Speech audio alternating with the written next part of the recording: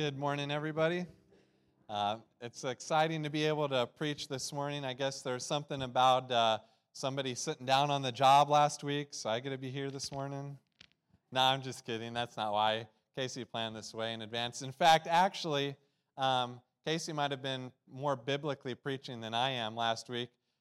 In Jesus' Sermon on the Mount, it says that he climbed up on top of the mountain and then he sat down. And so he preached one of the most famous sermons sitting down. So good job, Casey.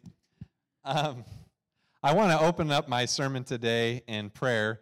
So if you guys would bow with me. Father, I just ask that you speak to us today through your word, through the life of your son. And God, I just ask that you would convict us. God, convict us through your word, through this message. We love you, and it's in your son's name I pray. Amen. You're probably wondering why there's a giant Jenga tower here. And this tower is something I wanted to use to represent my plans for the future. And I want you guys to take a minute to kind of think about your plans. If you're like me, you've got a lot of plans for the future. And so we have these plans to build up our future when we're younger. Well, even as we get older, we want to build up our education and make sure that we have a good education. And a big part of that is because we want a good career, and so we want to build up our jobs. And part of that is we want to make sure that our family is taken care of, and so we want to build up our families. We also want to take care of our finances, right? Build up our financial lives. So we do that. And there's so many little things that we plan in order to do that. We have to get groceries. And so, we make plans. Go get the groceries, take out the trash, got to throw away the pumpkins from Halloween. And for me, for education, I've got class that I'm taking. So figure out the best way to make sure my class, my education is taken care of. Then, as far as finances, want to make sure I have a good retirement plan. Got that taken care of. I want to make sure there's food for my family. So next weekend I'm going hunting on Myron's property, and then I'm gonna butcher my own hog, so that saves money. Have more food, so that'll be fun. Good plans. We've got youth group stuff, and so for my job, I've got to take care of that. And so I need to make sure a Christmas party is taken care of. I've got my lesson plans all taken care of. So many things to do in the future. I need to make sure I've got date night with Annette, so I got to get a babysitter, get that all figured out. I've got so many projects in the house. Need to paint the bedroom. I want to put in a bathroom in the basement. We also need to do something with the carpet in the basement. It's pretty gross.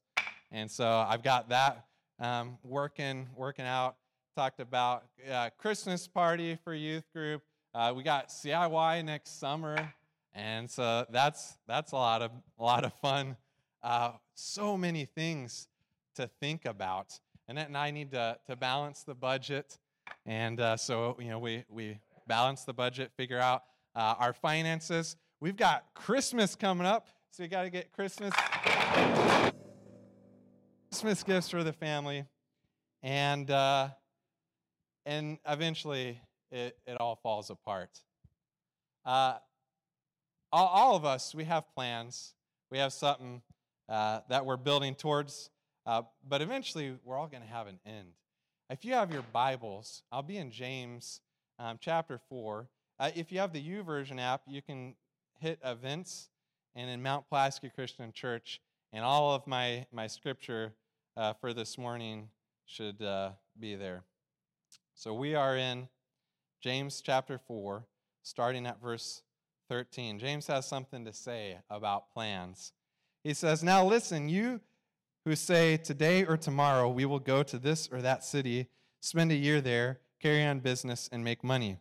Why, you don't even know what will happen tomorrow. What is your life? You are a mist that appears for a little while and then vanishes.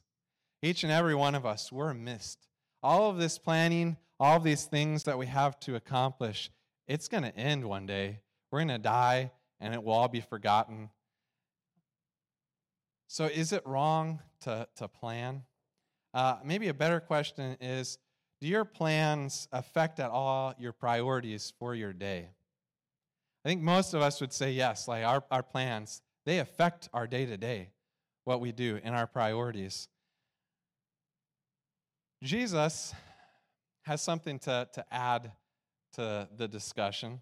In Luke chapter 12, verse 16 through 21, he tells this parable. The ground of a certain rich man yielded an abundant harvest. He thought to himself, what shall I do? I have no place to store my crops. And then he said, this is what I'll do. I will tear down my barns and build bigger ones. And there I will store my surplus grain. And I'll say to myself, you have plenty of grain laid up for many years. Take life easy. Eat, drink, and be merry. But God said to him, you fool, this very night your life will be demanded of you. Then who will get what you have prepared for yourself? This is how it will be for whoever stores up things for themselves, but is not rich towards God. Do you relate at all to the rich man? Maybe not in the fact that you have wealth, but that you want to take care of your family. You want to take care of yourself. You want to make sure that your future is set. You have enough to be comfortable, to be okay, to retire. Is that really wrong? Is it wrong to want to take care of yourself, to make sure you have everything that you need? On Jesus' Sermon on the Mount, he says this in Matthew 6, chapter 6, verse 19. Do not store up for yourselves treasures on earth where moths and vermin destroy and where thieves break in and steal. But store up for yourselves treasures in heaven where moth and vermin do not destroy and where thieves do not break in and steal. For where your treasure is, there your heart will be also. And in verse 24, he says, no one can serve two masters. Either you will hate the one and love the other, or you will be devoted to the one and despise the other. You cannot serve both God and money. But he doesn't say you can't have a relationship with God and have money, but you can't serve both God and money. I came across a preacher who says there are 4 types of people in this world. So there are those who are poor in this life and rich in the next. They're building up their kingdom in heaven.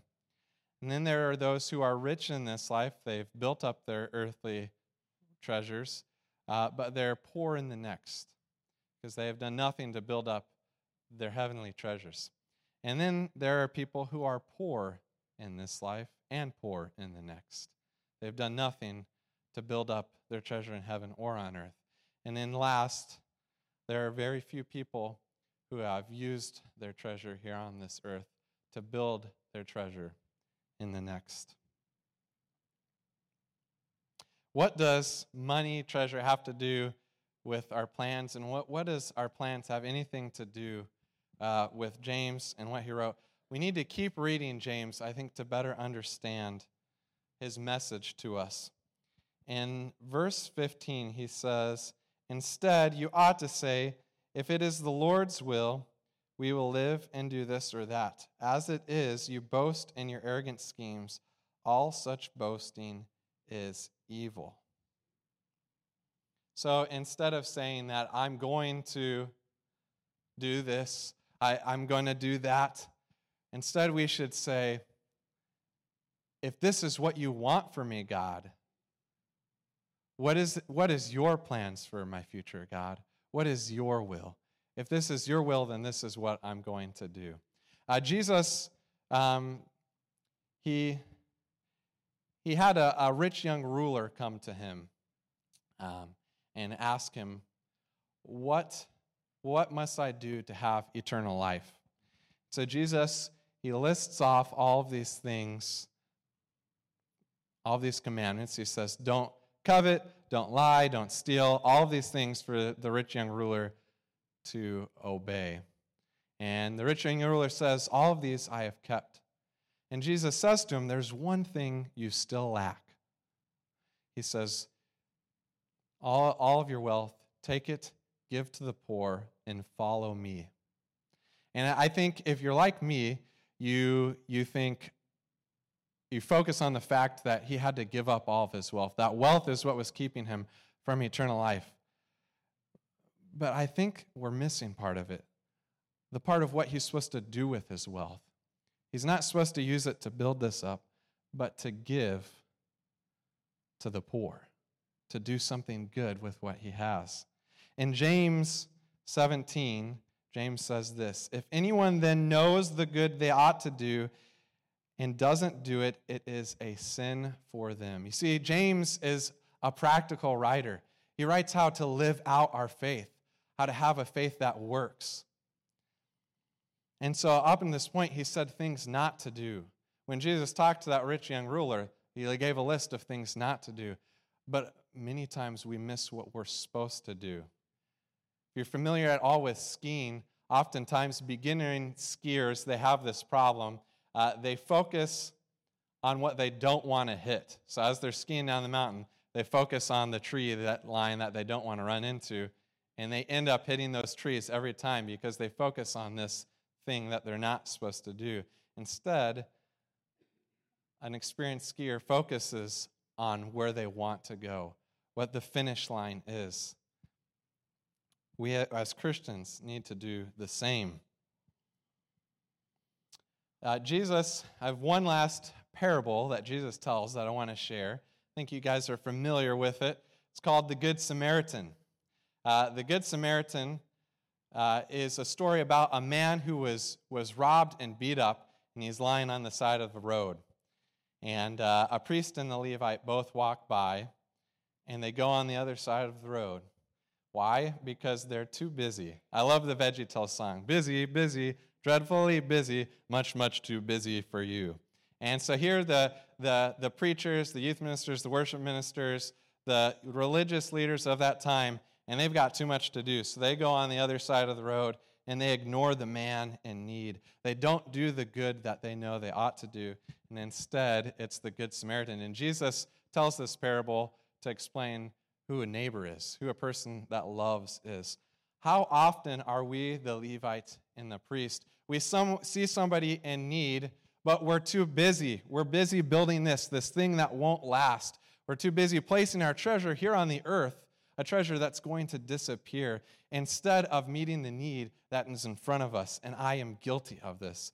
This sermon is extremely convicting to me because there are so many times in my life where I've known there's something good that I could do, but I didn't do it. You drive by somebody who's broke down on the side of the road and you think, oh, they'll be all right. They've got a phone. Surely there's somebody that's going to come take them over to take care of them. I don't need to pull over and help them. I'm going to be late to this appointment if I help them. I've got too much to do. Or for me, this is an example that happened to me this week. I was getting some last-minute groceries at Dollar General for youth group. And there was a line that developed behind me, and there was this older lady who had quite a few groceries that she was getting, and she was going slow. It was hard for her. The cashier, loaded them into her shopping cart. She starts to go out the door, and I get up there, and I'm like, oh, there's people behind me. I got to go. I had in the head, I should help this lady, but I didn't. So I put my groceries there, and she struggles to get the door open and get her shopping cart out the door, and I felt guilty, but I was too busy to help her. And so I got all my groceries. I go outside, and there she is, slowly loading one bag at a time into her car. And I was like, man, I should help her, but I've got these bags. I got to go. I put the bags in my car, and finally I was like, I'm going to offer to help this lady. And so I go over in classic, she's got 2 or 3 bags left. I'm like, she won't really ask for my help. She doesn't have much left. But I was like, could I help you? And she got so excited. She was like, oh, yes, thank you so much. She was like, I try to teach my children, to be good people and help others out too. And I felt so guilty. I'm like, I could have helped you so much sooner. And I put the bags in her car, and I know, she's going to have to unload these at home. And she even says, she's like, oh, man, like, if only I could have help unloading these at home. And so I'm like, okay. So I half-heartedly offer. I'm like, well, I could follow you to your house and help you out. But she's like, oh, no, you don't need to do that. And I'm like, oh, phew, like I've got things to do. I'm too busy to help this lady out. But how often do we do that? How often do we do that in our lives? We say, I'm too busy. I think sometimes we even shut off the part of our brain that says we should help this person out because we spend so much of our lives worrying about this that we don't see the opportunity to love others right in front of us. We don't see the opportunity to do good right in front of us. And James says that is a sin for us when we know the good we ought to do and we don't do it. And I just think, how many times do we do that with things here at the church? We say, I'm too busy with this. I can't come and pray at the church. I'm too busy with this to be able to fit small groups into my schedule. I'm too busy with this to join any ministry team at the church. I've got too much going on. I need time to rest and recover. I had a busy weekend, so I can't make it to church this Sunday, but I'll get there next Sunday. Well, finances are kind of tight right now. I've really got to build up my retirement. I don't have money to give to the church right now. I don't have money to help this person on the side of the road that's homeless. Plus, they're just going to use it for drugs. And I don't have time to make a real impact or difference or change in their lives. How often is that our mindset? We're worried about our plans. There's a reason that James talks about our plans. It's a mindset that they struggled with in James's time, and a mindset I would venture to say we struggle with more today. In an increasingly busier and busier world. But the thing that COVID has taught us is that this world, we can't take it for granted. It can change in the blink of an eye. Money only has as much value as we give it. If I took $1 million to South Africa and I tried to buy something from some indigenous tribe there, my money probably wouldn't get me anything because they don't place any value on it. We place so much importance on making sure that we're financially secure, but tomorrow the stock market could crash and our money would be useless. But God's kingdom, it's not going to fall. When we choose to do good, to give up our plans, to give this up, we build our treasure in heaven, where moths and vermin don't destroy, where thieves don't break in and steal, where the stock market is never going to crash. So I challenge you this morning to think about what your plans are and how you can give those to God and say, God, what is your plan? What is the good that I can do today? What is the good that I can do this week? Will you pray with me? Father, I just thank you for being a God who loves us, a God who cares about us, God who has a plan for us. God, please help us to give you our plans, to trust you with our future. Instead of trying to arrogantly control it and think that we have some control over all of these things that can change in the blink of the eye, God, help us to seek out you, to allow you to have control, to have peace in you, and to do good when you give us the opportunities to love others and to love you through loving others. It's in your Son's name I pray. Amen.